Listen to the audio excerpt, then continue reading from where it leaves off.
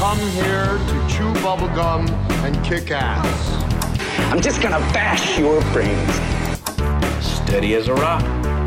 Yeah, but I shoot with this hand. Game over, man. It's game over. One thing about living in Santa Carla I never could stomach. All the damn vampires. And I'm all out of bubblegum. I think you screamed so loud that it went through my earphones into my microphone. Hey, look, my red bar's up. Imagine that. I wonder why, you fucking Joe Cocker piece of shit. Remember when we would hide Joe Cocker around the apartment for each other to just discover? Yeah, I went through like 18 cartridges of ink just to print that one image. It was worth it. Oh, yeah. For sure. Wait, like hanging in the shower. My favorite was I put it in, I closed the toilet seat and stuck it to the bottom of the toilet seat. Yeah, that because it was night. I remember it was the nighttime when that happened. And I was so like when you found them, did you get like hit in the balls? No, I just opened the top, and then as it's like 4 o'clock in the morning, as I'm opening the toilet seat, it's just Joe Cocker staring right into my soul. It's the cover of one of his albums. It's the one that's got Help from My Friends on there. But good on him. You took a Beatles song and you did it better than they did. Like when you had Jimmy Page. Help from my friend. Jesus Christ, man.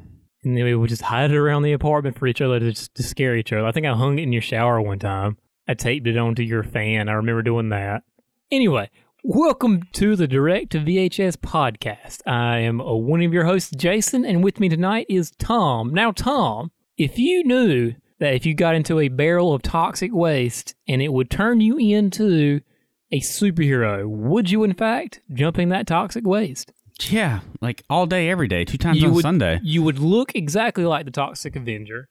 Yeah, but like, I could probably still got some game, right? Well, you still make it work. Also with me tonight is Trey. Trey, would you get into the toxic waste dump if it would make you a superhero? Oh man, I think it'd be a hard pass. I don't think I'd want to do that. Yeah, then I'd come beat your fucking ass. Well, everybody needs a friend. True. Did you see him pee? Ooh, that did not look healthy. Also with me tonight, we got a full house. Tyler, would you get into the toxic waste if you knew? I'm staying out of the waste, man. You're staying out of the waste? I mean, there's a reason they waited half the movie to show you his face. Just a vanity thing for you. Yeah, I've been growing out this trailer park goatee for a year. You think I did it because I don't care about my looks? Come on. It is looking mighty trailer parky over there. Dude, I'm telling you. You're hanging out with Bubbles there in no time. Nice. I know who you're talking about. Fuck you, that's my kitty. All right, so this week we did the Troma classic, The Toxic Avenger. Now, have you guys ever heard of this movie or Troma? Only because you never shut the fuck up about it. That's not true. You've never defined Troma. I still don't know what it is. But yeah, it's a Troma movie. Hey, it's a Troma movie. I will tell you. And we're like, what the fuck? But I'm not Googling it out of spite. Okay, all right. Troma is the studio that put out The Toxic Avenger. And they are the proclaimed longest-running independent studio in America. So they've put out lots of movies. They started out making teen sex comedies, movies like Squeeze Play and The First Turn On. Kevin Costner was actually in one in the 80s. And then they came out with this movie, The Toxic Avenger, and that kind of changed everything for them. They make really cheap movies for like $500,000, sometimes less. But yeah, a lot of people have gotten their start through here. Samuel Jackson's first movie was a Troma movie. James Gunn got a start here, which he wrote Tromeo and Juliet, which I know Tom was a big fan of. Love it. Yeah. Marissa Tomei is in this movie for half a second. Well, I think it's also important, too. Like, so one of the things that I didn't know, because Jason obviously introduced me to Troma, now I remember bits and pieces of seeing, like, the Toxic Avenger, like, cartoon that used to be on TV. Yeah, this when was I was a kid. Cartoon. Yeah. And so I finally put 2 and 2 together when, Jason wasn't it the Toxic Crusaders? Yes, it was. So Jason reintroduced it to me, but they also did release a bunch of movies as well for other smaller studios as well. So like, one that Jason and I were talking about last week with Mad Dog Morgan, I mean, that had Dennis Hopper in like one of his like first like starring roles. Yeah. That he actually got recognized for, and Troma actually released it for the production company. So the company was started up by Lloyd Kaufman and Michael Hers. Kaufman is actually, he's kind of the face guy, if you will. He's the one that's always at conventions and directs all the movies. And he also is the one that kind of goes over and like picks up. They distribute a lot of independent movies. Like if we made an independent movie, we could go to Troma and be like, all right, cool. Here's $50. We'll distribute it for you. We'll put it on our streaming site. Sign me up. Exactly. And he's actually written several books on how to make your cheap movies, like make your own damn movie, produce your own damn movie. All I need to learn about filmmaking, I learned from the Toxic Avenger, which James Gunn co-wrote with him. Wait. Well, hang on. So James Gunn wrote Toxic Avenger? No. He wrote a book called All I Need to Know About Filmmaking. Gotcha. Okay. Yes. No, he wrote 2 movies for Troma before he went off to do, huge Hollywood stuff. Part of the reason why he got in trouble when he got canceled on Twitter was some stuff he had done with Troma. Yeah, I mean, but that's also one of the rare occasions where like people actually said, "Hey, we might have overreacted about James Gunn." Yeah, and immediately brought him back. Yeah, I've actually got one of his books, and he wrote the foreword for it. And he talks about going to Lloyd Kaufman's desk and jerking off on it because he thought it was funny. who hasn't been there, right? Exactly. Who doesn't jerk off on their boss's desk all the time? But they're friends, right? Oh, yeah. He spoke at his wedding.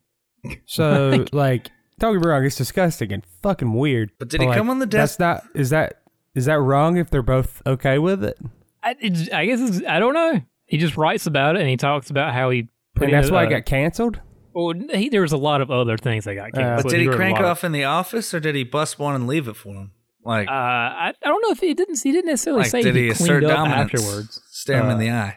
But yeah, he said he sat down and he said everybody was gone from the office that night, and the other guy he was with dared him to jerk off in Lloyd Kaufman's desk, and so he said he did. So he said he popped in a copy of Class of Nukem High, fast forward to A Part with Tits, and jerked off. So basically, he got 5 seconds into the movie because Troma is notorious for tit scenes. But now, does that make him like a Samoan brother? You know how like an Eskimo brother, you have sex with somebody else's sister. Like, what's the desk thing?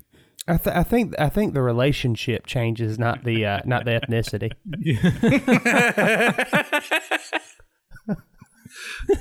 Who are the world's best desk makers? The Amish. They're Amish brothers now. But they've also discovered a lot of people. I guess Matt Stone and Trey Parker got their start with Troma. Their movie Cannibal the Musical was the movie that they picked up and distributed. Marissa Tomei. She one of her first early roles was in this very movie we're going to talk about later. Who was she? We'll get to it later. She's in the gym briefly. She's not a star. And you would never guess it was Marissa Tomei unless you just knew it. Yeah, exactly. And you just know it. I'm good at that. Like spotting people in movies. Never would have guessed it. It's on her credits too, on her IMDb credits, so it's her. To me, Slug looks more like Corey Feldman than Marissa Tomei looks like Marissa Tomei. Definitely. I can totally see that. So you guys are ready for the breakdown?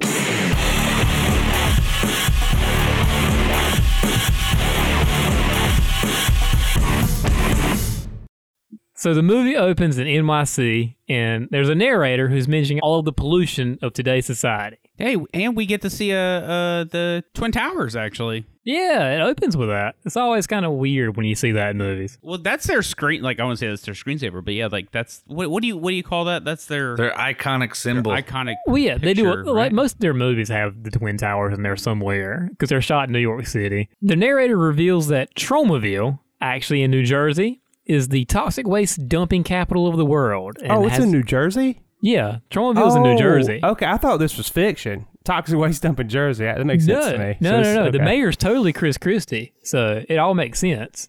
Oh, shit. Oh, It's New Jersey. Yeah, we'll get to the mayor here soon enough. So the movie takes place in New Jersey, in Tromaville, New Jersey, and that has a population of 15,000. They have that sign still, and if ever they have a movie that takes place in Tromaville, you're going to see that sign. It's pretty iconic. I mean, I'm assuming I know the answer, but is every Troma movie in Tromaville? Almost. The only two that really aren't are Troma's War, which takes place in some island off the coast of like Costa Rica or something. Also, obviously that's not in Tromaville, but they're all coming from Tromaville, so that's kind of the tie-in there. So I know we all talked about Troma film, a lot already, but is all of the, because I haven't seen any Troma movies Sure. forever. Are all of them that same style, like the propaganda style documentary start? So yeah, Or- some of them, yeah, kind of. I know, like Class of Nuclear High very much is, which is the other biggest movie probably. Mm-hmm. It's very, very similar to Toxic Avenger. Is everything overacted too? Like, are they? I'm saying, are they all the exact it's- same style, They're or is it an all array very, of- they're all very slapstick, cartoonish. Gotcha. Yeah, All right. all over the top. I didn't know if they ever stepped out, if it was always in the cluster. Of, Yeah, when you go into a Troma movie, you kind of know what style you're. If it's a one that they produce. Now, if it's something they distributed, that's kind of all over the place. right. So it's kind of like their own little grindhouse kind of style. Sure, exactly. There's also variant things they throw in there too. Like, so if you go to Poultrygeist, like that actually has a lot of like political symbolism in it, which I think is really Sure. cool with Poultrygeist. So are the modern day Animal Farm. Yeah. and in this one too, like there's a lot of symbolism and like kind of parallels to some Yeah. things going on. But I just think it's perfect that it is New Jersey. To all our New Jersey listeners, we love you guys. You Thanks must for holding cabbage. it down up there. That's what I was gonna name my band in college. Muff Cabbage? Muff Cabbage. Yeah, we didn't make it. So the movie opens at a gym, and that's where you see our hero, Melvin Ferd. In the sequels, his name is Melvin Junko. They changed that. He's shown to be the main character, and his life revolves around the gym at Tromaville. The opening scene montage has all these crazy folks at the gym. There's guys in Speedos running around. There's a fat guy getting a massage on the huge sub, which is Chris Christie. Apparently, they ate that later. By the way, Oh yeah, that was part of catering for the day. The sub shop gave them the catering to get a credit in the movie. So then we cut to 4 people at the gym in the hot tub and are talking about how much they hate Melvin. These are our antagonists, Bozo, Slug, Wanda, and Julie. And of course, Melvin's cleaning up the gym and he accidentally dunks a mop in the tub and they all freak out. It's when you get the first Bozo, he is stressing me. He's stressing me and then he just freaks out. yeah. Let's explain the acting real quick though, because Yeah. there's no way we could do it justice just breezing over it. So anytime in this entire movie, guys, just picture like any wrestler's response to a Mean Gene Okerlund interview question. That is the acting in this movie from start to finish. I was thinking it would be I shouldn't know his name, but the guy from Seinfeld, the heavyset guy who worked with the Yankees, anytime he freaked out, Jason Alexander. yeah, anytime that he would freak out about something and get excited, it's like, okay, so and Bozo's completely roided out. Like I mean, you can tell that like there's something going on there. Like he acts like anybody on weed and Reefer Madness. Yes, or Like, any of that's those really commercials. what it reminds me. That's the reason I said the propaganda documentary thing, because like the opening of it, I literally thought this was a spoof. Because keep in mind, I've never seen this movie before. I thought it was going to be a whole documentary style spoof of like Reaper Madness, but like a Gore Grindhouse style movie. No, this is all about a documentary spoof on evil corporations and how they get how they kill the little man, which is a big theme in their movies. It's probably why they were independent the whole time. Yeah, they both actually went to Yale, and Lloyd Kaufman grew up with Oliver Stone, like across the No street kidding. from him. Yeah.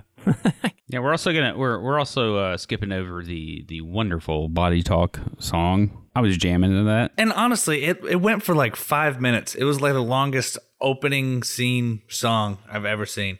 Well, I think it had to set the scene. Like, it had to set the 80s scene, right? Yeah. Where if you go in, it's like, if you remember, let's get physical, and like Yeah, and shit like sure. that. Like, the gym is apparently where you can just be anybody you want to be. That's You what know? life was like before cell phones, man. Kids actually had to interact with each other and go out to the gym, get fit, and wear scantily clad clothing. And also in the movie, it then cuts to Slug and Bozo doing like sit-ups, but they're switching the cigarette back and forth. Oh, is it a cigarette? I thought it was a joint. No, Oh, that's that a was a joint, cigarette. Yeah, and so like in this point, like I thought it was like I kind of made a note. It's like Wolf of Wall Street, where it's like the fucking 80s. Like I thought it was a joint, and they're just like doing a joint while working out in the fucking gym in the 80s. I was like, the 80s, you could do anything. You could literally do anything. That's and what it was fine. seems. I mean, we're jumping ahead, but remember the truck drivers with the blow? Yeah. Yeah.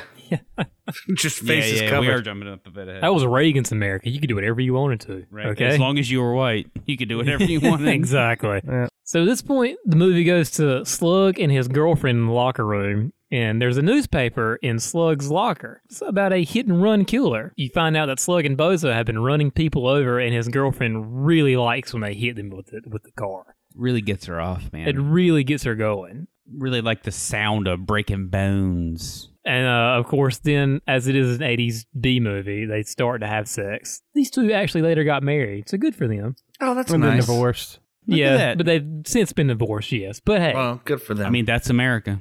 Yeah. And then, of course, Melvin walks in as they're having sex, and then she just pulls out a switchblade. You're skipping over his goofy laugh. There's that. And then she pulls out the switch name and says she'll kill him. Where does that switchblade come from? Hey, that's a woman's secret. Don't ask. Maybe she's born with it. Maybe it's a switchblade. So poor Melvin, he's in the right place at the wrong time, I guess, or wrong place at the right time. I don't know what you say there, but you know, he popped in a little sex scene. So then the couple is driving around at night, and Julie goes over the list of points for people that they kill. Most are 25 points, but yeah, they're going over the scoring system for how many points you get for running people over, and it's all based on their ethnicities. And they use some pretty bad slurs. It's the 80s. It's pretty awful. And so then it cuts to a little kid waving bye to his sister, and he gets on his bike as he, I guess, rides his bike home. So, of course, they see the kid, and it's the very famous, they hit the kid on the bike, and you think they've killed him. He's still moving around. So what do? They turn that bad boy around and they run over his head, and you see it in all of its glory. And I was like, holy shit, this movie is fucking nuts. I mean, so the practical effect they used is super cheap and cool, and it really like makes it not a big deal. And because like I actually read that factoid before I saw that scene, and then I saw the scene and I was like, oh god, that is disturbing. And it's not as much that one as the pictures later. I feel like that one. Yeah. I feel like, you know, it's just like. So yeah, and then after they run over the kid for the second time, the girlfriends run out and they start taking Polaroids and laughing and cackling to it. They want to do it again, but there's a reason why they don't do it again. Well, Slug's got to go home and get up early in the morning to go to church. Which was ad-libbed by Slug, apparently. That's hilarious. That makes sense, but it's funny. But then all the responses are like, it's fair. It's a good point. Yep. It's a good point. It's good. No more of this homicide. I don't think Gotta he go went to to church. church, though. I mean, he was at gym the next morning, so. Maybe that was his church. So the next day, they're at workout class, and Slug decides to put a snake in the instructor's shirt. Workout class. This is definitely not Kanye's workout plan. Somebody goes to the gym a lot. Yeah. Not in 2020. But like, are we like this whole gym is it's basically like a high school prankster. Like this is high school, and Slug and Bozo and like that group are the pranksters, right? This movie's basically like Grindhouse meets Elephant Man meets Porky's. Yeah. Yeah, I can see that. Yeah. That's perfect. And they make a couple Elephant Man jokes in it, which is great. I mean, they knew what they were referencing. I think. Yeah. So then they're playing racquetball. Bozo again is freaking out, and he throws the ball at Melvin's face, who's cleaning, but he's got his face just right up against the glass. I mean, Melvin's being a fucking creep. Let's not act like he's not. He's totally being like a weird, creepy stalker guy. Yo, well, he's just cleaning. He just happens to be in the wrong spot at the wrong time. Dude, he was tonguing the mirror, the window. So Julie comes up with a plan to really get that Melvin. So she walks up to Melvin and asks him to meet her in the girls' locker room because Bozo is just so out of control and she's scared of him. Rightfully so. He is a psychopath. So then we get to the truck drivers that have all the toxic waste, and they bring out a gallon of Coke. I think that's a good metric. Yeah. Well, it was like a big gallon Ziploc bag full of just Coke. It was a Jean-Claude Van Damme week's worth of Coke. So there's two guys. They're driving the truck, right? And it's radioactive, and it pans to the radioactive waste, and it looks like there's not a fucking top on any of them. No tops. There isn't, They're which is not great. We're strapped just down. driving down the street with this radioactive like waste, right? And the guy goes, "Man, we've been driving for 2 hours. Let's pull over, man. No, we got this like crucial stuff in the back." And he'd be like, "Oh, but you remember that dope? Shit, let's pull over, man." Oh goddamn! But they this can't cannot stop, be though. good. They can't stop though. They got those cancerogenic stuff in the back. But I mean, they're truck drivers. When you got to do blow, you got to do blow. If it weren't for those two doing drugs, then Melvin would have landed on the asphalt and died and wouldn't have saved all of those people, and the town would have gone into... So really the heroes are the truck drivers. Yeah. I didn't think about that, but yeah.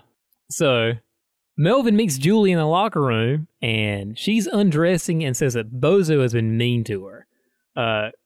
Tells her that she wants to see Melvin a little bit later, but he has to wear a pink tutu and meets her by the pool. So he doesn't want to wear the pink tutu because that's sissy stuff, but then, of course, she drops her top, and you see those 80s suntan. Yeah, the classic 80s suntan. Yeah, for sure. Oh, I fully expected Tan that. lines. I Tan fully lines, yeah. expected, even like the first time I watched this, the boing sound. Yeah, I'm kind of Honestly, surprised. yeah. I'm surprised it's not there. There's too, yeah. actually there. I mean, there's in the one I watched Terra Firma the other day, which is another one of their big movies, and like every time somebody would stop having sex, you would get that like a noise, like something like coming out of a wet. Macaroni in a pot? Exactly, some of that whap. I would love to know the amount of times that Trauma was probably used the Willem scream. Not as much as you would think. Really? Yeah. I feel like that's just like the classic sound they would love to do because they want to embrace it, kind of. So you just named a scream, and I know I've never known the name for it, but I know just when you said that what it is. You knew what I was talking about. Yeah, exactly. exactly. Like Yeah. we don't have to have it. As listeners, imagine the scream you would hear in a movie. Odds are 95% of you are thinking of the Willem scream. Also love Melvin strutting around in the locker room in that pink tutu. Dude, I loved it, man. Dude, Melvin became a man in that tutu. Well, the big question is, like, would you do that? Would you put on a tutu? Are you asking a serious question right now, Tom? Will we put on a pink tutu and chances of getting laid by some hot chick? I mean, I would do it. I mean, I'm Probably going to be a resounding yes from everybody on the podcast. I mean, let's be honest. Yeah, I'm just saying. Like, I'm down with it. I thought I'd toss the question out there. Maybe you guys have embraced that side of yourselves. I'd wear a tutu. But I'd also be the one that had the same exact thing happen. Lights turn on. Everybody's there laughing at me. They start And you're chasing me. fucking a sheep. And you're fucking a sheep. Fun fact, apparently they found out afterwards that sheep was riddled with lice. Oh, yes. Yes. God bless him. So, yeah, anyway, he gets to the pool, and of course, there's actually a sheep. It's not Julie. And he's trying to make out with the sheep, and everybody sees this, and he runs away. And they're all chasing him, and he jumps out of a window, and he lands straight into a toxic barrel. Who the fuck does that? I mean, like, I get embarrassed, but who's just so embarrassed that they jump out of a second-story window? It's a bit of a stretch, yeah. And briefly wearing a shirt and jeans, no less, when they're jumping out the window. You know, they're working with what they got, all right? But then the best part is they start getting out, and as he's like bubbling and catches on fire, Slug is like, he's faking it, Julie. If he can't take a joke, then fuck him, you know? I was like, he just fell into toxic waste, you idiot. Well, I thought he was reacting too much. I was like, why do you care? You run over children at night. Yeah, exactly. But I thought it was funny that a couple things here is like, oh, here come the cops to save the day. And they start grabbing them and catch on fire. It's like, you fucking dunces. Jesus Christ. And I'm sorry to say that Melvin reacting to the radioactivity kind of looks like me dancing. So sorry to say. I have seen you dance. I've seen It you. is- I've seen you dance. Tom, come on, man. I've seen you dance. Don't be like that. He has way better rhythm than you do. Yeah, yeah. I don't like the way Tom moves. That's all I got to say about that. It's not meant for you, Jason. It's not meant for you. A little side trivia. So the scene where it's the where the cop touches him to take care of him and his hands catch on fire. Apparently, like Melvin actually caught on fire during that scene. So like apparently, like when they were doing the pan shot, they did the ignition. It jumped from his hand to actually his pants, and Melvin actually caught on fire, and they had to put him out. Damn. He was also the script supervisor for this movie as well. So he was the actor and script supervisor. How do you supervise a script? Like make sure they don't go too off script. Yeah, or make sure everything's like continuity wise, like if somebody grabs Right, something. gotcha. Yeah, gotcha. Yeah. Make sure the improv stays in continuity and stays in Yeah, continuity. just make and sure stuff. everything lines up with everything as good as possible for a movie like that. He was at NYU at the time, and he had been in a previous movie with Trauma before. He was in the first Turn On, I believe. He played a very similar character to Melvin. So Melvin then catches on fire and he runs all the way to his house and he takes a bath. What happens to Melvin as he's taking a bath? He's going through change, yeah. And it's crazy, man. Like, he's got the big ass bumps coming out. Like he's turning into a dinosaur in his arms. I mean, it's the classic werewolf scene without the fucking werewolf. hair. Yeah, not a Yeah, dinosaur. I mean, it's kind of like what it is, yeah. His hair's falling out, the bubbling on his arms.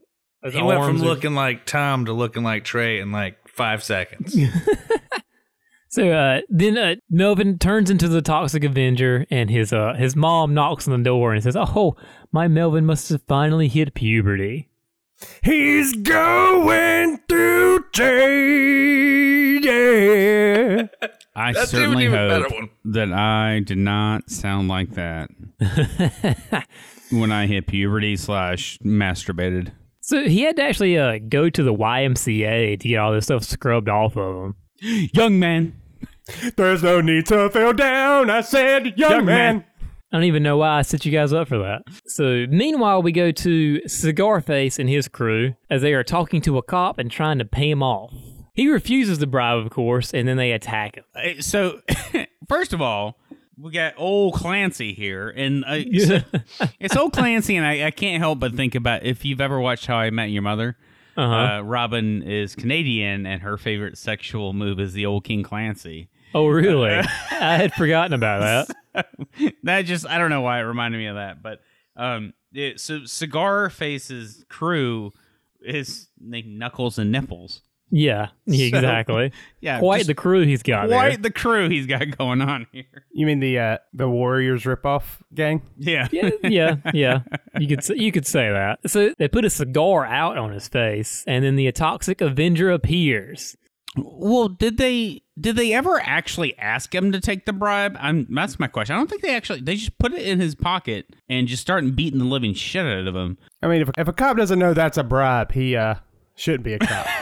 Just saying, hey, he's a good guy. Or he's going to be a broke cop. And then, obviously, one of the trends, I want to say trends in Troma is, so they go from shooting his head off into shooting his dick and balls off. Yeah. So, a lot of dick play in this one. But yeah, the Toxic Avenger shows up and he just beats the shit out of everybody. He uses Cigar Face for a punching bag. He punches one of their noses in, pokes their eyes out, and the best part is when he throws Cigar Face in the trash can and then just crushes his balls. Dude, just straight up to the balls, man. Like speed bag punching. And like we missed it earlier, but I was just like, when he had the gun pointed at like Clancy's balls, I was just like, where was Cartman to come in and be like, not cool, man. Not cool to shoot people in the fucking balls. Not cool. But yeah, he just like speed bag. He speed bags the guy earlier. Yeah. And then he speed bags his fucking balls as he shoved them into the can. And it's just like, there's a lot of groping going on here. I don't know if that's okay or meant to be that way. And Cigar Face is the only person that's been in all 4 Toxic Avenger movies. This actor. He's been a different person each time. No, there's another one too. The guy that ends up in the the rest of the Toxic Avenger movies, he has a cameo in this one. It's about the original, the guy you talking about, Melvin? No. So there's a guy like in the rest of the Toxic Avengers. He's a different character in this one, but he's a main character in another one. I haven't seen him, obviously, but he's one of the bikers that tries to harass the blind girl. Oh, okay. Spoiler alert. 2 and 3 are pretty bad. Toxic Avenger 4 is really good, and it's on Prime for free right now if you guys want to check it out. And you don't need to see 2 and 3 to watch that one. It even says at the beginning of Part 4, 2 and 3 sucked. We're sorry about that. Here's Toxic Avenger 4, and it's narrated by Stan Lee. Oh shit! Yes, and it is super offensive. It is super offensive too. So get ready for that. So another point that I like, it's just like in this scene, there's just so much shit going on, right? So you got, I don't know if it's, I can't remember. I'm pretty sure it's going to be Nipples who has the dress on. And I was like, what kind of karate is that? Where you're just like flailing the dress. Yeah. If I hike my skirts at you, I kill you. So that actor, has everybody here seen Parks and Rec? Yeah. Oh, yeah. Yeah. He reminds me of the animal control guy. He's like, I know who you're talking about. So what how you want me to kill them birds? You want me to drown them in a tub? You want me to shoot them with a gun? Don't really kill the birds. Kill all birds. Got it. I'll call you back. As soon as I get done killing all these birds. Oh, also, and then Cigar Face runs off, and he is like full on singing soprano. It's like, I'll get you for this. Yeah, South Park Mickey Mouse style voice. Because Christians are retarded. Oh, you just sounded like the gingerbread man in Shrek. Not my buttons. Not my gumdrop buttons. Do you know the Muffin Man? The one who lives on Drury Lane? The Muffin Man. Oh, she's married to the Muffin Man. Stinger. That's like the only impression that I do well. You do Tom Petty well. That's my look. I can't really fix that. You got resting Tom Petty face. RTP over here. So at this point, the cop talks to the press about a monster that saved his life, and then you get the classic newspaper spinning at the camera, which was apparently them a cheese wheel that they just kept spinning towards the camera. And then you see Mayor Bellgoody, again, Chris Christie, is up for re-election and is a dirty mayor. He talks to the officers and the mobsters about the attack. Yeah, well, are we just going to skip over the fact that the headline on that was Monster mops up the bad guys? Monsters mop up mobsters. Mobsters. Oh, I didn't think about that. That's a pretty good one. So then we go to Slug's girlfriend, Wanda. She's in the sauna, and she's looking at these Polaroids and getting a little frisky. And then, of course, Slug sneaks in and scares her and says he's Melvin the Mop Boy. Melvin Elephant Man. That's an interesting fetish to have. Just putting that out there. That's different. She might be the worst person in the movie. So Melvin goes home, and then of course he's knocking on the door and says, "Hey, Mom, it's me." She does not believe him and completely locks him out. So then you just get a bit of a montage of him walking to the dump, and then he moves in. He's down on his luck. But okay, so I noticed something. So after his mom, rejects him, and he goes and he starts making a place of his own. He has a picture of Mommy, right? And he hangs it on the wall. If you recall, that same picture of Mommy was next to the bathtub, like eye level if you're sitting in the bathtub, right behind it. Really? Dude, he lived in a shanty. Yeah, but when he went into the bathtub... No, before he left home. Before he left home. At his mom's home. Oh no. Why was there a picture of his mom? Yeah.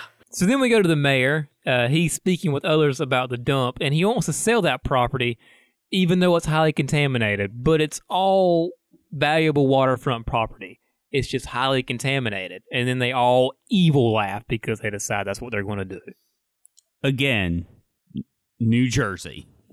New Jersey. I feel like we've shit a lot on New Jersey in only, 7 episodes? Yeah.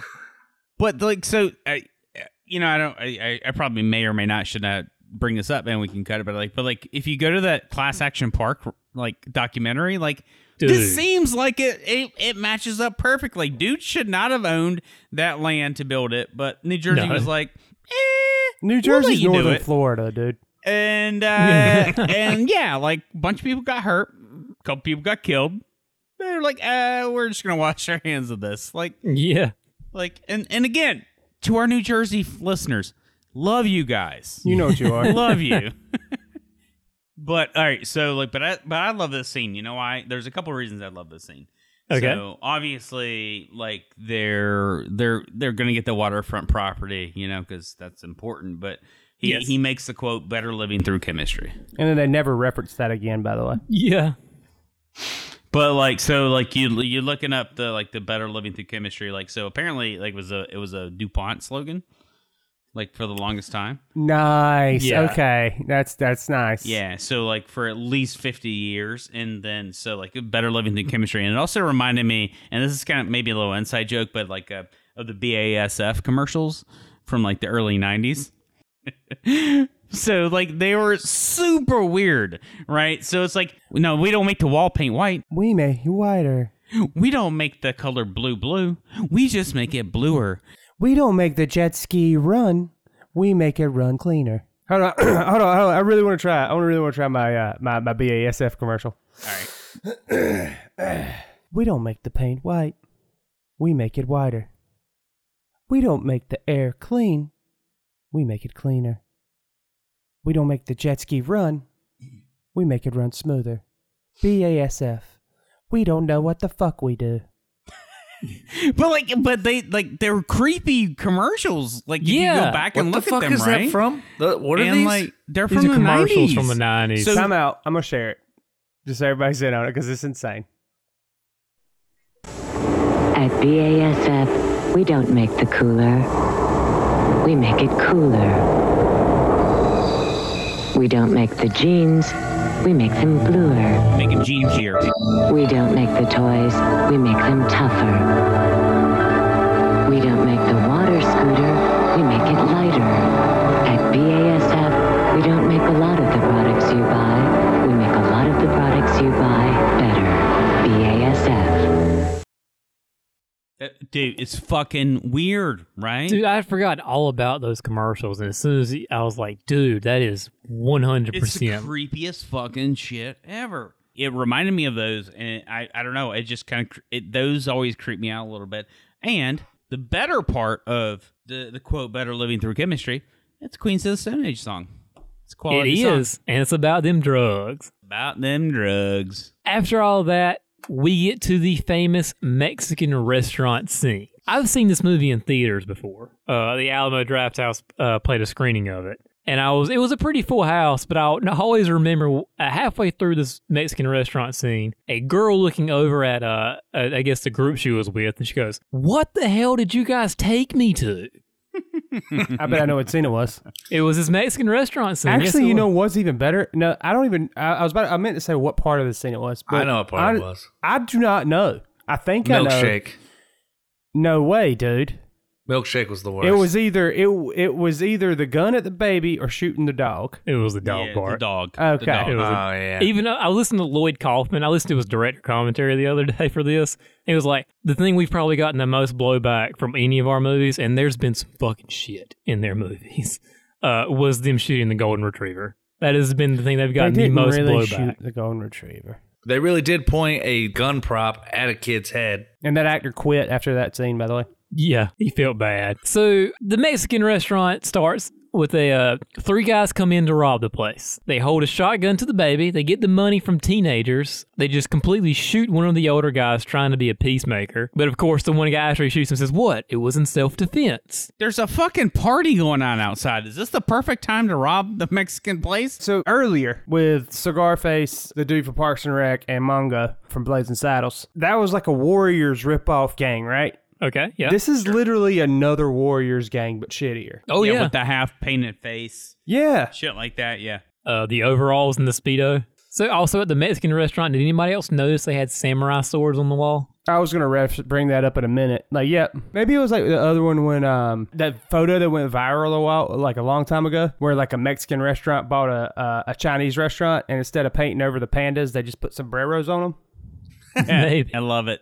I love So it. I like to think it's the same scenario where like, hey, there's samurai swords, let's just put a sombrero over it, and it's Mexican now. Yeah, apparently it's a Popeyes now. It is. I saw that too. Yeah. Oh, man, Popeye's chicken sandwich. Oh, It's my fucking goodness. awesome. Dude, I had Dude. one. I had one not too long ago. So then we see a blind girl, and of course they shoot her golden retriever. Very sad moment. The leader of the robbery notices the girl is blind, and then we get this sort of problematic. He bends her over. He's about to rape her, but before he can go through with it, the Toxic Avenger comes in and he saves the day. Gets in a fight with all of these guys. He rips off, it's Leroy's arm, which was fine because he only had one arm to begin with. Wait, what? Oh, because the actor only had one arm? Yeah, the actor only had one arm. And apparently, if you actually watch it, like it's clearly a prosthetic. It never moves. I listened to Lloyd Kaufman, he was talking about it, and we really, really did ourselves a disservice by not just showing his stump at some point, like his bloody stump. I don't know why we Really, didn't. Yeah, that's what he said. I was like, why didn't you do that, Lloyd? I didn't think of that, but yeah, they're absolute. You fucking idiots. Yeah, exactly. And it would have been so cheap, just like rip off his arm and you see his stump and just have blood pouring from it. Like, When you rip off his arm, just his whole shirt comes with it or something. Yeah, just so you exactly. really show that it's just his fucking stump. That'd been Yeah. badass. Yeah. And then he gets in a fight with one the guy who has nunchucks. And then one of them pulls sword from the Mexican restaurant and it makes a milkshake out of one guy, which is pretty great. Turns it on and he kills that guy. And then he takes the other guy and puts him in the fryer. I don't know how that really killed him, though. So, all right, when you say he made this guy a milkshake, he had a gallon of milk, and I thought he was going to drown the kid in milk first. Then he starts scooping ice cream into his mouth and on his nose, and then whipped cream, chocolate, and then a cherry on top. Yeah. I thought he was like going to drown him in that.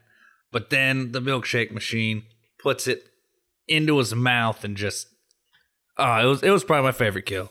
Yeah. You know why I like that kill? Because like they did it by knowing they didn't have to explain it. You know, like they jammed that thing into his mouth. Like, what did it kill him? I don't fucking know. Let's just do it from the back of his head and have blood shoot out. It'll be fine. Exactly. Yeah. And it's a memorable book. How many times have you had it seen that somebody get killed by a milkshake maker? Exactly. You know? So also at the restaurant, so he bends like I guess a pole around one of the guys and he just puts their hands in the fryer. Now that sucks. That wouldn't have killed that guy though, would Well, it? I think it might have actually. I mean, Shock to a it's- heart attack? Yeah, maybe, like or- it would Maybe. have shock to a heart attack. Yeah. Then he took the leader and he threw him in the oven. The pizza oven at the Mexican restaurant.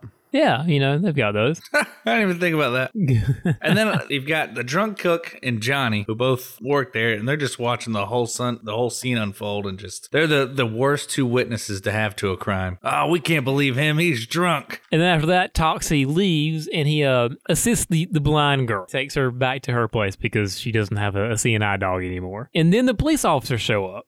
So we skipped it like earlier. I feel like we're just going to ignore the fact of like what Toxic Avenger's voice was.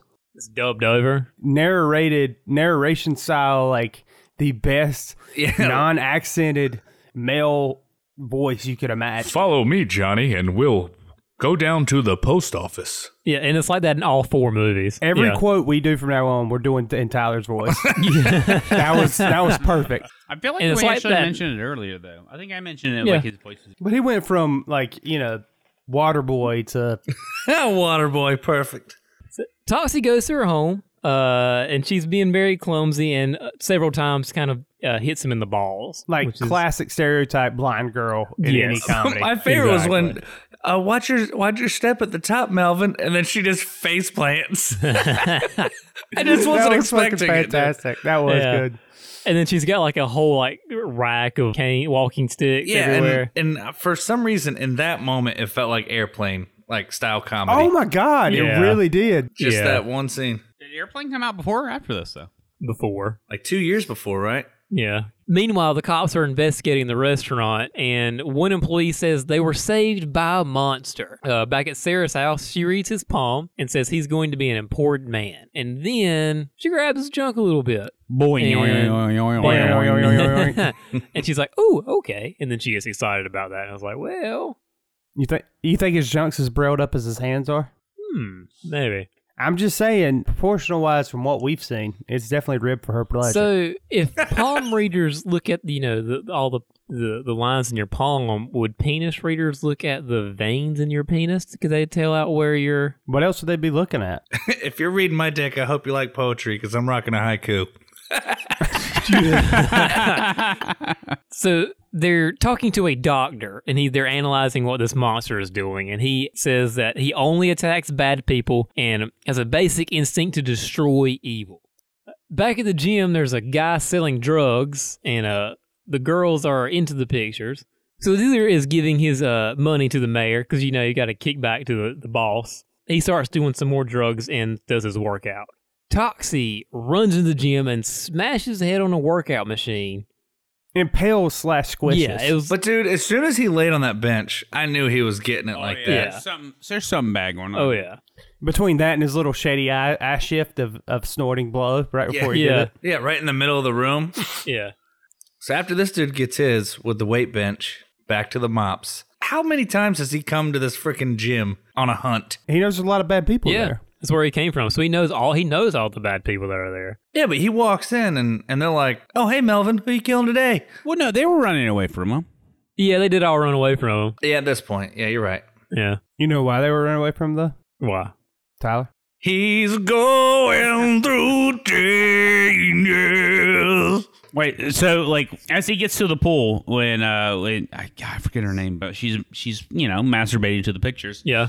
The sign says persons with inflamed eyes, nasal or ear discharges, bowel boils, and other infectious evident diseases, skin or body infections shall be excluded from the pool. Well, that's only my second favorite sign of the whole episode of the whole movie. My favorite one was earlier with the first Warrior ripoff gang. The scene started on a bit of graffiti / a sign that said "No pissing Tuesday, Thursday, or Saturday, 8 a.m. to 11:30 p.m." I'm glad you brought that back, man. I love That's that. actually coming right up after this. So Slug's girlfriend, Wanda, she goes to the sauna again, and she starts to masturbate to the pictures of the 12-year-old boy that they killed. Oh, dude, I didn't think about it like that. Yeah. Oh yeah, for sure. Yeah. That's what What she's the doing. fuck else you thinking about it? Well, I mean, if it's a dead body, sure, but a dead 12-year-old boy body? Yeah. That's a what they little ran worse. over. Yeah, for either- I know. Wait, hold on. Wait, we're glossing over. Tyler's okay with masturbating to a dead body. Just not dead kids. Yes, dude. Come on, have some class. Every man has to have his standards, and I'm glad you have some. I like to crack open a cold one just as much as the next guy, but they got to be at least 18. He might be a murderer, but he is not a child murderer, okay?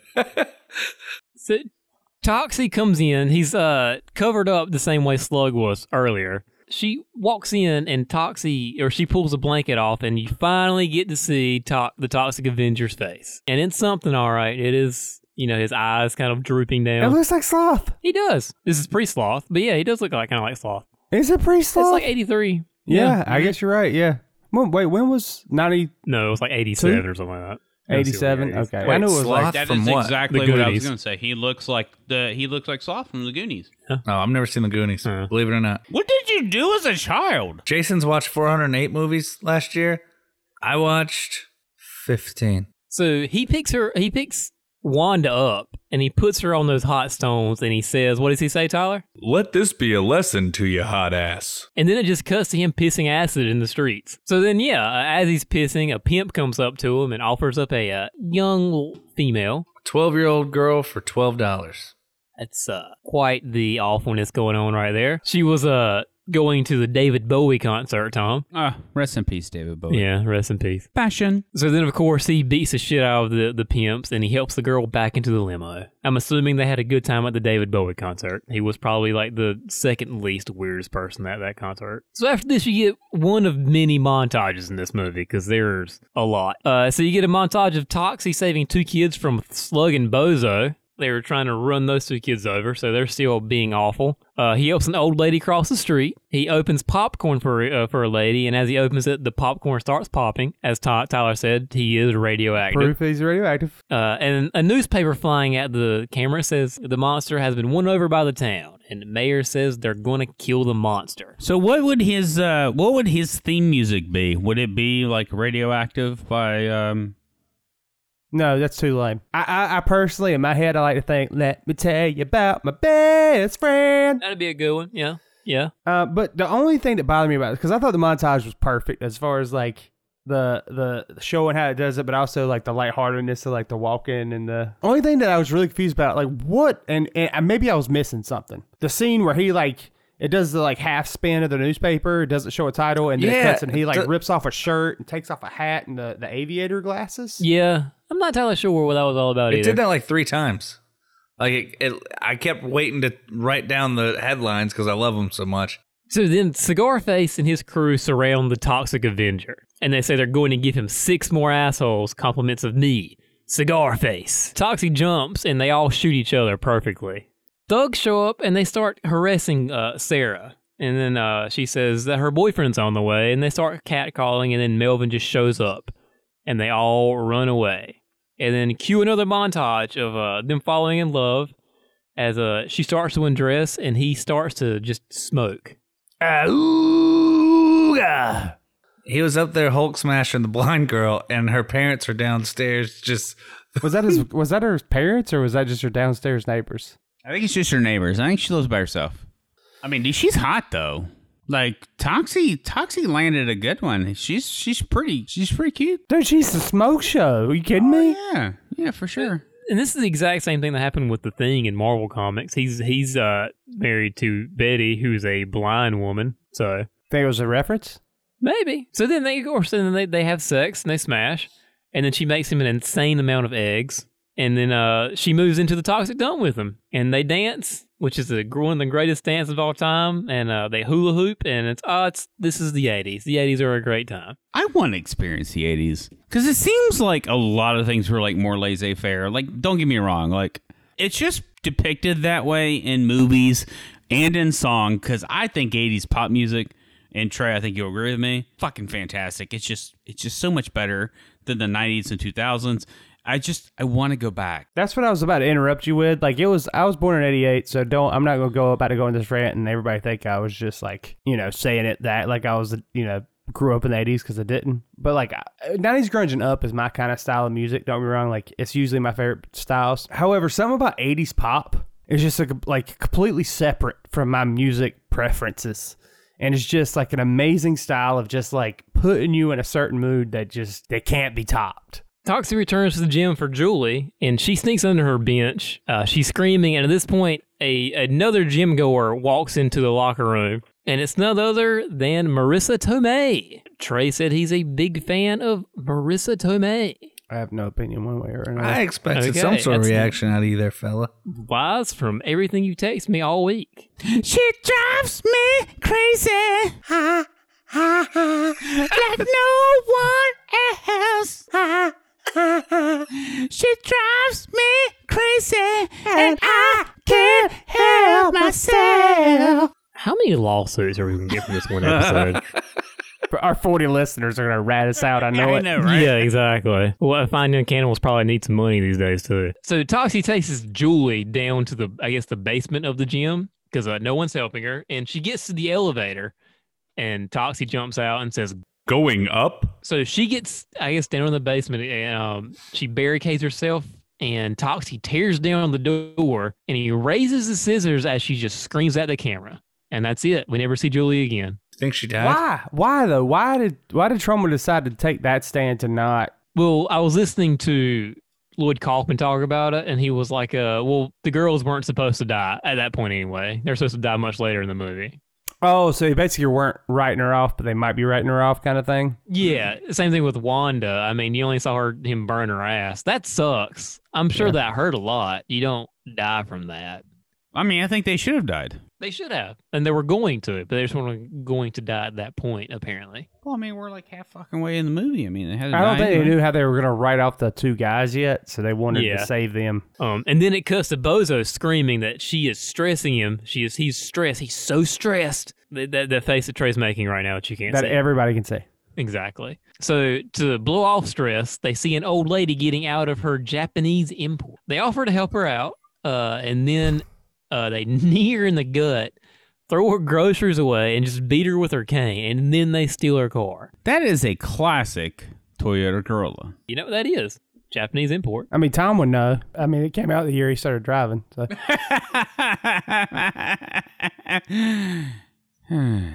Nah, man, he beat that old lady like a dog. Yeah, it was very uncalled for. But, I mean, he's, we got to think Bozo's fucking roided out. I mean, they have to be roided out, right? I mean, that has to be part. I mean, they made a roid reference or is earlier. This like is this a normal New Jersey thing? Well, yeah. I mean, obviously. Have you seen the Jersey Shore? Oh, my God. They got to beat the beat up. They got to beat the grandma up. GTL, baby. As they're driving away, they see Toxie as he jumps in front of their car. Yeah, they go to hit him, and he somehow grabs the top of the windshield, and like hangs on. And first of all, this is like the point where I finally wrote down in my notes, like, I guess they just got car damage turned off in the settings for this movie. Yeah, I don't know. Like, they hit the kid and back over him and explode his head, no blood or damage. Yeah. And now they do it and hit a giant 7-foot fucking man. Like, I guess like when they hit the kid, you could chalk it up like, hey, he's little, and it's like a sports car that's like super sleek and aerodynamic, so it rolled off properly. Yeah, I guess you could say that. But now you hit Toxie in a like sedan, and not a single dent in the entire car. Well, I mean, I'm not being that critical. Okay, like it's. It's a movie. It's a crazy fun movie. I've not done that. Yeah. Right? So as he's on top of the car, he just grabs Slug and throws him out of the car. And I guess we're led to believe that Slug is now dead. Is that really when he died? Like, is that the last time we see Slug? That's the last time we see Slug. What an unjustifiable death, dude. No, what do you mean unjustifiable? Unjustifiable how? Like, he should have died harder? Unvalidated. What an unvalidated Right, death. he should have died harder. Yeah, I agree. I'm going to tell the rest of the scene, Jason, if that's okay, just because I want to, explain what That's I'm saying. He throws Slug out, and then, it's just him, and then he gets in the car with Bozo. And then, him and Bozo are in the car, and, they fight for the steering wheel. Obviously, Toxie, wins the fight over the steering wheel, and they start driving through everything, which is weird, because, Toxie's all about people, being the protagonist. But, he just says, fuck everybody else in this scene and starts hitting people right and left. They barely jump out in the nick of time. While they're fighting for the steering wheel, they're going down random streets. They cause a bunch of wrecks. You could argue whether or not somebody died in some of those wrecks. Yeah. You know what I'm saying? Especially the one car that flipped over. Also, they drive through a playground with a bunch of kids and teachers, and they barely get out of the way in time before they get killed. I 100% thought one of them was getting hit, right? One of the kids? Yeah, me too. Yeah, for sure. I guess Tom and Jason can't really relate because I've seen it enough times. They know what's happening. First time I've seen it, and I was just like, "Oh my god, they're about Well, they already ran over one kid. I thought the entire plot was going to pivot. Yeah, I did too, because he got too focused on accomplishing his own goal, which he was able to rip someone's arm clean out of their socket earlier, but couldn't, take the wheel away from this guy any faster than he did, or just fucking kill him. So that, and then they finally end it. And then as they're passing through the people, and all the kids finally get out of the way just in the next time, they drive it off a cliff, and then the car explodes with both of them in it. And then Toxie climbs out fine, and then Bozo's laying there. So Bozo laying there is what I wanted to get to, and that's the reason I wanted to tell that part of it. And so you have the two biggest antagonists in the entire movie. And Slug just gets thrown out of the car and assumed dead. And then Bozo gets exploded, but his body's just laying out and doesn't look fucked up. That was the perfect chance for Troma. Charred. It was charred. The car does explode. Well, no, yeah, that's what I'm saying. The car explodes, and he was charred, but that was the perfect time for Troma to be full Troma and have his brains leaking out and the arm missing and have my arm scattered. They could have made it a lot gorier than they did, other than him just laying out obviously dead, looking like a callus. You know what I'm saying? Yeah, that's true. I just don't understand. Their two biggest antagonists, they just softest deaths in the movie, in my opinion. I would say this one's probably the hardest one of the other three. Because he goes off a cliff and it explodes. I would say this is a little bit. I guess what I'm trying to say is I feel like a part of me feels like I was robbed of the deaths I deserved. Yeah, but at the same time, I wonder, was that what Troma was trying to do? You just felt unsatisfied by their deaths. So then we go to Miss Haskell, who is showing up to a dry cleaner, and she has her son's pants, who's just been out with his best girl. And they're cum-crusted jeans, essentially. Is that what that was? Yeah, you didn't get that's what that was? Yeah, that's exactly what those were. He's going through time. So the owner of the dry cleaners gets a ticket from a police officer, and he runs outside, and then the Toxic Avenger shows up, and he grabs her, and he throws her in an industrial washer, and then he dry presses her. But all of a sudden, she turns into a gangster, by the way. I don't even know what this is. And the guy's like, yeah, me neither. As soon as he pushes her in the back of the head, she's basically, hey, who the fuck is pushing me, bitch? And then, also too, then he goes to the thing, she starts screaming, he's like, no ticket, no washi. Yeah, it's one of those things where making fun of Chinese people. I was like, but I just love the owner, he's out there arguing with the cop to not give him a ticket because he has to go to a funeral, I guess. But then he comes back in, Mrs. Haskell, you know customers aren't allowed on that machine. And she's planking. At least when he walks in, it looks like she's planking on a machine over there. So then they get another newspaper that says, monster kills innocent woman. Then you cut to Toxie sneaking up in his Ugg boots on Sarah. And she welcomes him home, and he's very upset, and he tells Claire that he is in fact the monster that she's been reading about. She says that she loves him anyway, and they decide to go somewhere to be alone where he can't kill anyone. So Mayor finds out that the lady who they thought was innocent, has a rap sheet a mile long and was a head of a human trafficking ring. Mayor says they have to cover it up and gives the okay to kill the monster. And then, of course, the chief of police goes, Mein Führer, again showing that this chief of police is actually a former Nazi. Kind of gives me Jojo Rabbit vibes. Yeah, I hadn't thought about that, but yeah, kind of. Yeah, I can see that. So then the mayor gives a press conference saying he's a menace and that they are on a massive manhunt to kill the monster and that he needs more pictures of Spider-Man. And advises that Mrs. Haskell was a great woman and a pillar of the community. So the chief is giving orders to find and kill the monster. But of course, the cop who was saved earlier in the movie, he objects, but the chief immediately shuts him down. The other people that he saved having conversation over why he's killing the monster, and they are very torn over this. So the police force is out with dogs that look kind of like German Shepherds. They're definitely not, though. So they're out looking for Toxie in the woods, and to find him, of course, him and his girlfriend Sarah, and they notify the chief and the mayor. So then the mayor decides he's going to call the governor for the National Guard to capture the monster. They managed to get tanks for this movie. I was super impressed by that. And they got their money's worth. Yeah, so apparently they like kind of called up the National Guard for them to like do some training. And they were like, yeah, okay, we'll do this. They just worked out in New Jersey. So the tanks they relied on to get the monster. The town folks hear about this and where he's at. And they also decide to go to where he's at as well. All of them surround his tent with the soldiers, tanks, and townsfolk, which is hilarious to me that they're just chilling in the tent, and while these tanks just moved up and they never realize they don't hear the tanks roll up. He's still asleep in there. So the mayor decides to move in and kill him, but the National Guard says they have direct orders to capture him instead. So the townfolk and his mom all of a sudden protest, but the mayor is steadfast and decides that he's going to kill the monster anyway, and the chief goose steps and follows his orders. So at this point, Toxie finally walks out of the tent, and everyone protects him.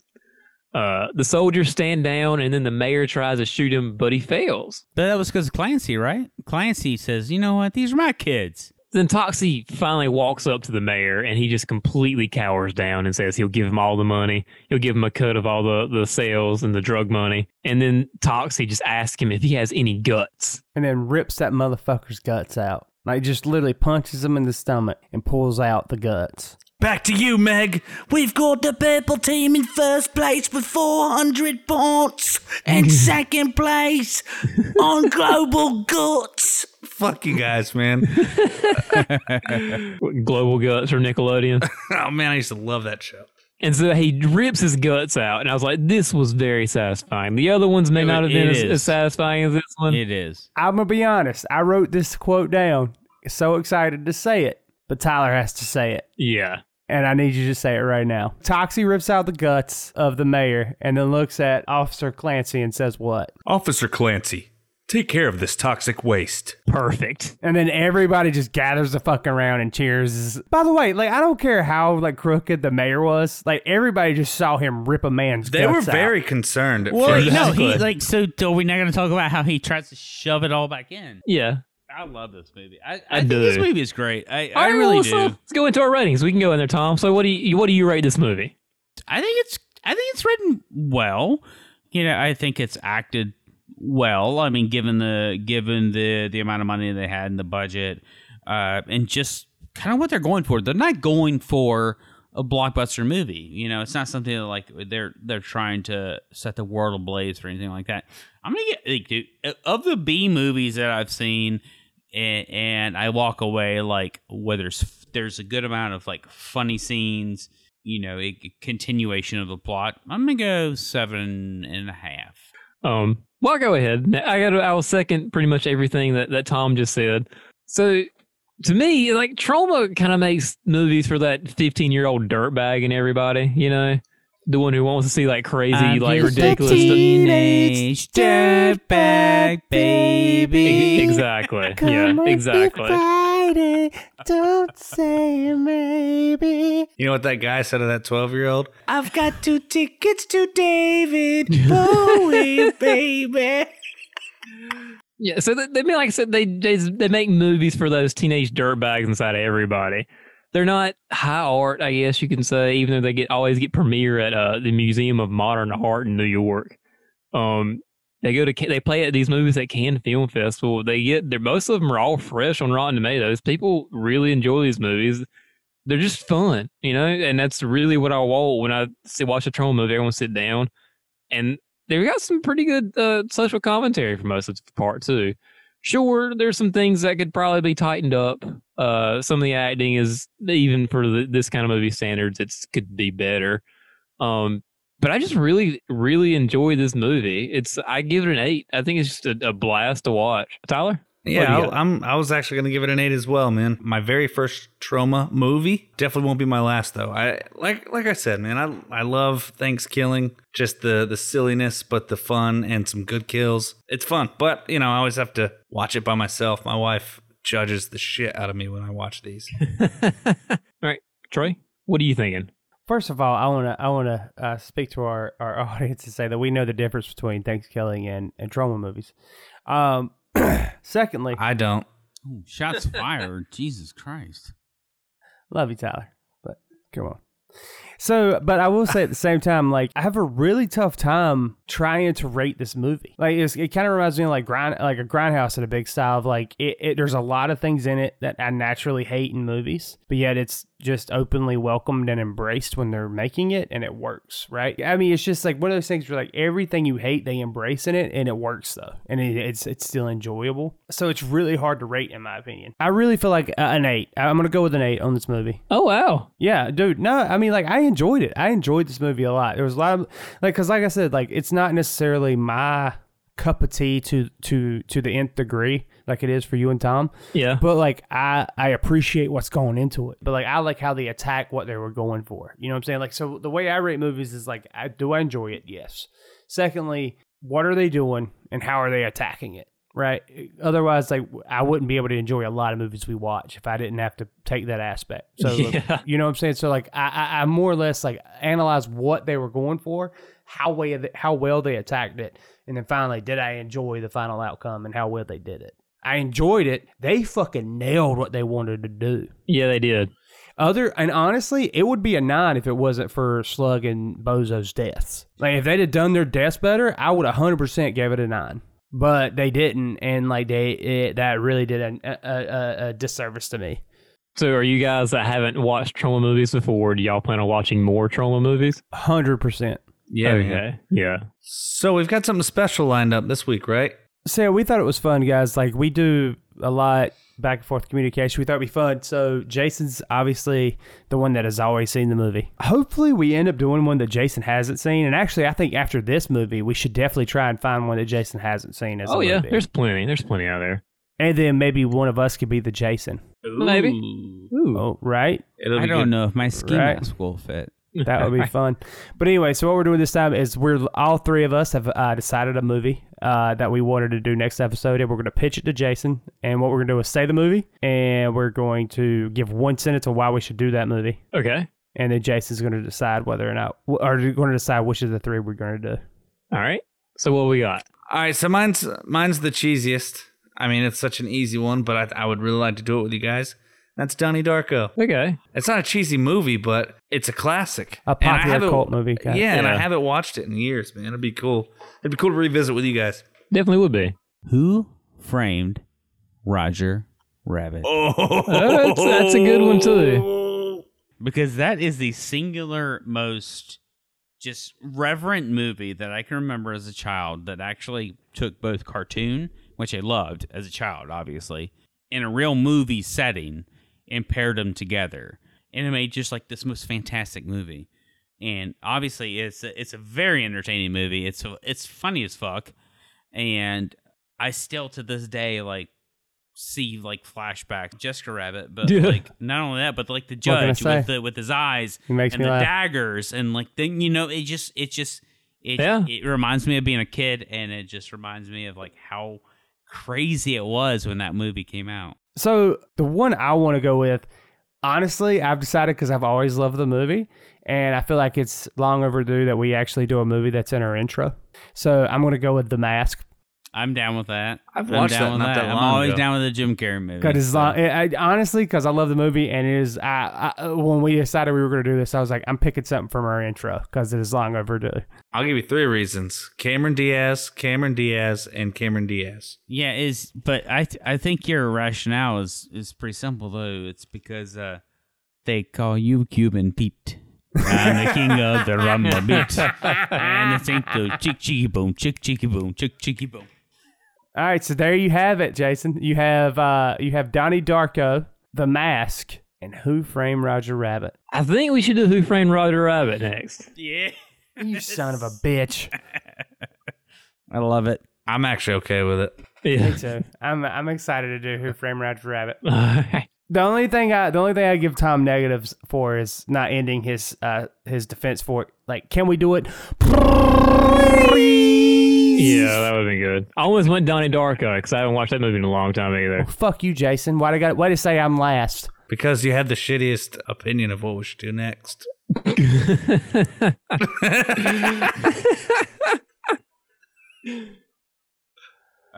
And obviously, I love The Mask. I mean, Yeah. come on, how can you not? But like, I think Donnie Darko is very interesting and intricate in itself. So Yeah, it's deep. I It's fucking got a lot hate of Donnie layers. Darko. Really, I hate everything about that movie. There's because of nothing the good to me I've popularity of ever it, or enjoyed. no? No, I mean, like I got like there's so many movies I've watched in my time. I mean, hanging out with Jason and Rusty and all of our friends that are big into movies. There's like, hey, watch these movies. 99 times out of 10, out of 100, I watch that movie. I'm like, that's the shit. I watched Donnie Darko. I've watched it like 3 times. Every time I'm like, I fucking hate this movie. so you figured it out immediately, and you didn't like it.